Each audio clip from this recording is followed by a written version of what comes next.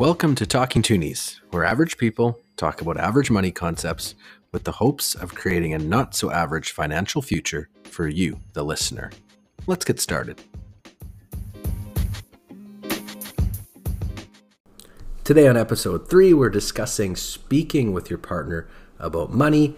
And you guessed it, I have a very special guest to help me do just that, my wife, Rachel Swistovsky. Hi, Rach. Hello, Nick.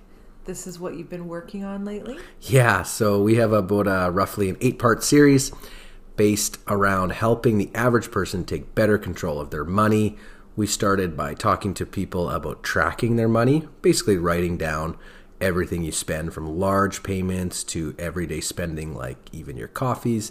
Then on episode 2, we spoke about budgeting. That is what percentage of your money that you bring in, where is it going? What category? Housing, transportation, etc. And today, on episode 3, you can help me chat about what we do basically as a couple when it comes to our money. I'm very excited. So, what is the lesson for today's episode? Yeah, I think the lesson for today's episode is making your money relationship with your partner better. And I think we're pretty fortunate in this regard as a couple, aren't we, Rach? Yeah, like we have similar personalities, similar money personalities, so that we're both savers and we believe that money to us isn't for spending right away. Yeah, that is so true. And we have chatted about this on previous episodes that money, I believe money does 3 things. It increases your lifestyle, as in bigger house, nicer car, blah, blah, blah.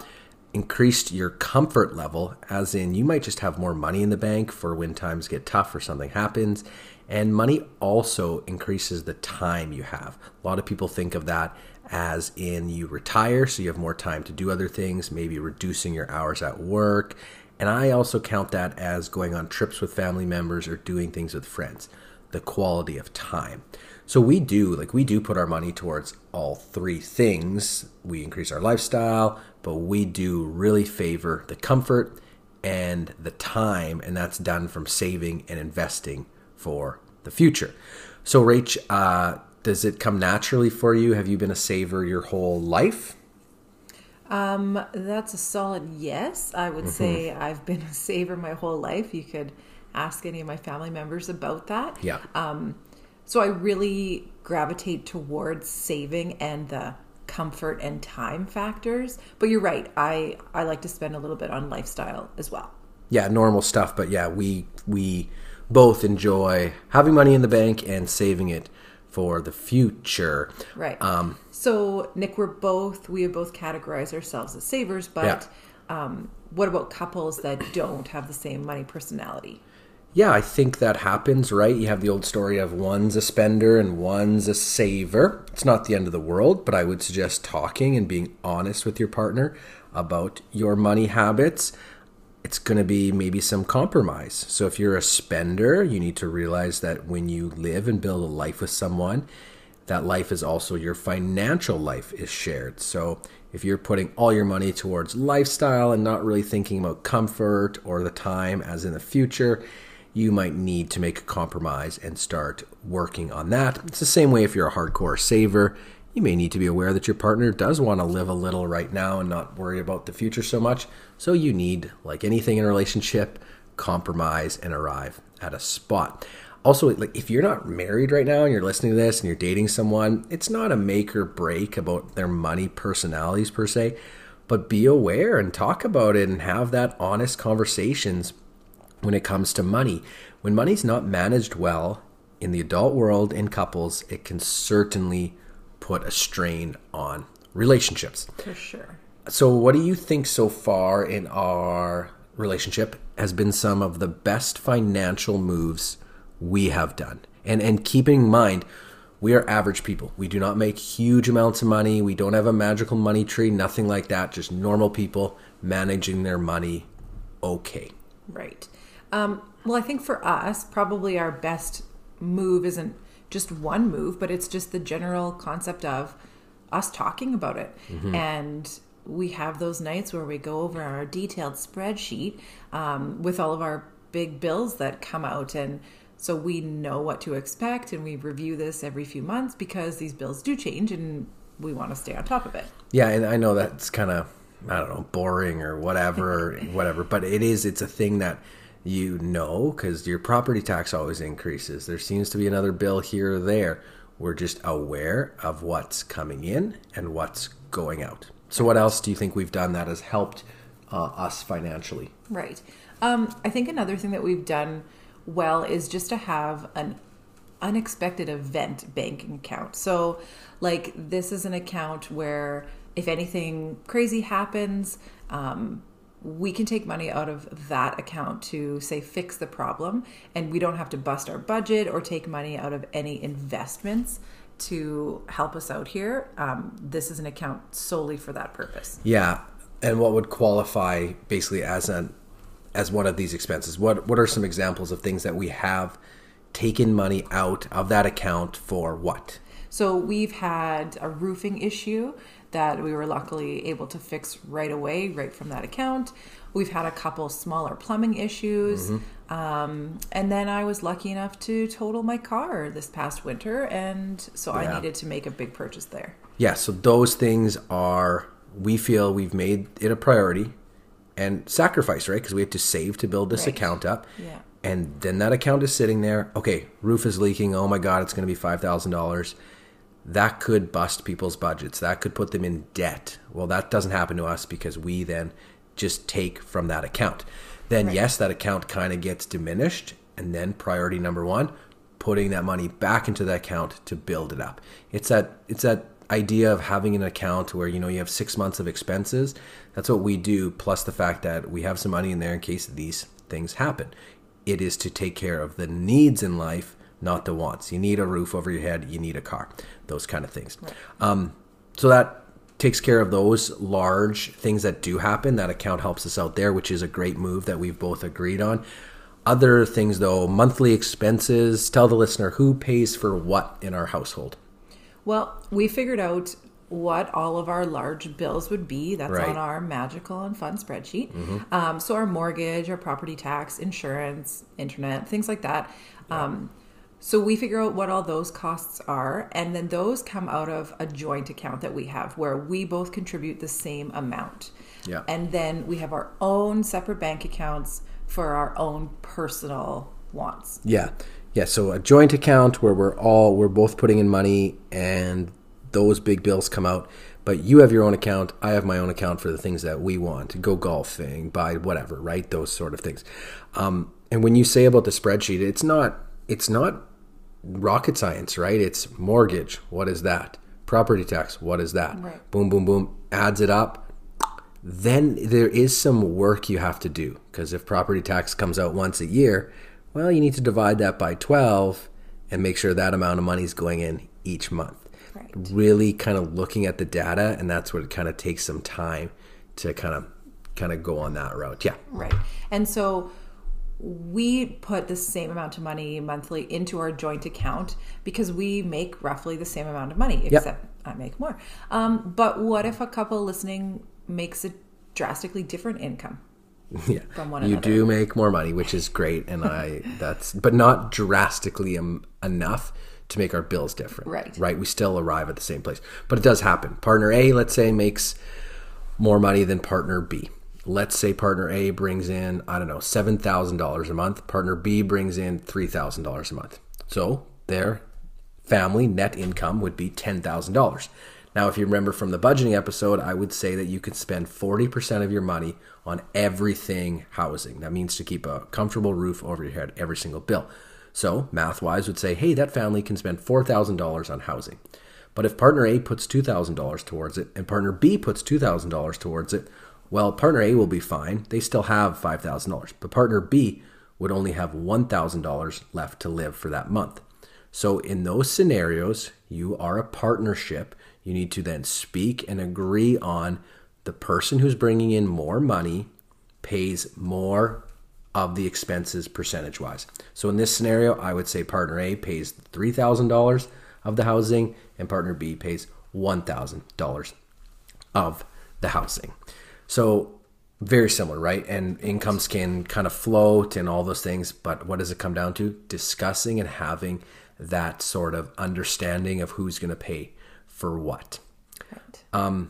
And yeah, there's a lot to do with children too, right? We have 2 children. It's they're expensive and all that stuff, but we have a future episode where we're really focused the 20 minutes on just answering the questions when it comes to money and kids. So we'll leave that for another episode. Okay, so today, what is the assignment for the listener? Yeah, so we like to give out little assignments in Talking Toonies, and I would say today's assignment, number 1, you guessed it, sit down and talk. I suggest choosing a time during the week where you can focus solely on the task at hand, which is talking about your finances. Make it real simple. Don't put too much on the plate. Just chat the one time about tracking. Hey, let's track our expenses for a month. Next time, talk about budgeting. Look at the numbers. Down the road, maybe talk about where you want to put your money, your financial goals, your investing goals, all those things, little by little.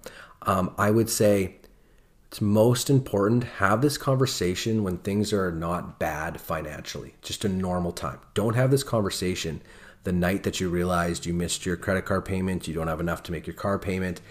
Because just like in any relationship, if you're talking about things when you're worked up and upset about the topic, well, then the result will be upsetting.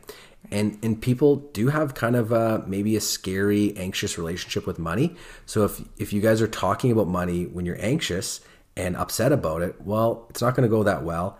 And it will reinforce maybe the views that money is a scary thing that only leads to problems. So set up a focused chat when everything is okay. Secondly, I would say create a joint bank account where all those big bills come out of. We like to use nicknames on our account, so it's not just a bunch of numbers. It says joint bank account. We know mortgage, tax, insurance, daycare, all those things come out of that. You put your amount at the start of the month. I put my amount. Done. And finally, when you're talking and you're becoming more comfortable talking, talk about the future. Sit down and say, what do you want to do with your money in the future? Do you want to work forever? Do you have a need to travel, buy something, do all those things? Do you want to give it all away? And hopefully your money goal, my money goal, we can arrive at kind of a common money goal. So that would be the assignment for today. However, I do have a little bonus assignment, a little questionnaire, answer the question sort of game. So do you want to play, Rach? I always want to play. Okay, so here we go. And you can do this at home too. You can ask your partner these 3 questions. Question number 1. If you were magically given $1,000 today, boom, in your hand, free and clear, right top of your head, what would you do with that money? Oh God, nothing. I would totally just put that money right in the bank. Okay. Okay, let me juice that up. What if you were given 100,000 Canadian dollars? What would you do with it? And be honest. Right. Unfortunately, I really am super boring. I would still put that money away. I like the comfort, as you say, of knowing that money is there in case I needed it. However, I'm sure I would take a little percentage of it to do something in terms of maybe upping our lifestyle or doing something to the house or accomplishing a project that's been on my list for however long. Yeah, housing lists, right? Like doing the floor, doing this, doing that. Yeah, I get that. So let's say future magic wand scenario. We're in the future. Everything's worked out. You have enough money to do whatever you want. What's a realistic yet big money goal of yours? See, this is a hard question because I'm not the kind of person that just dreams about spending money. And so I don't have magical fantasies of just showering myself in cash and, purchasing everything I see. Yeah. But I think I could say that, a large portion would remain in the bank or in investments or wherever it needs to be safely.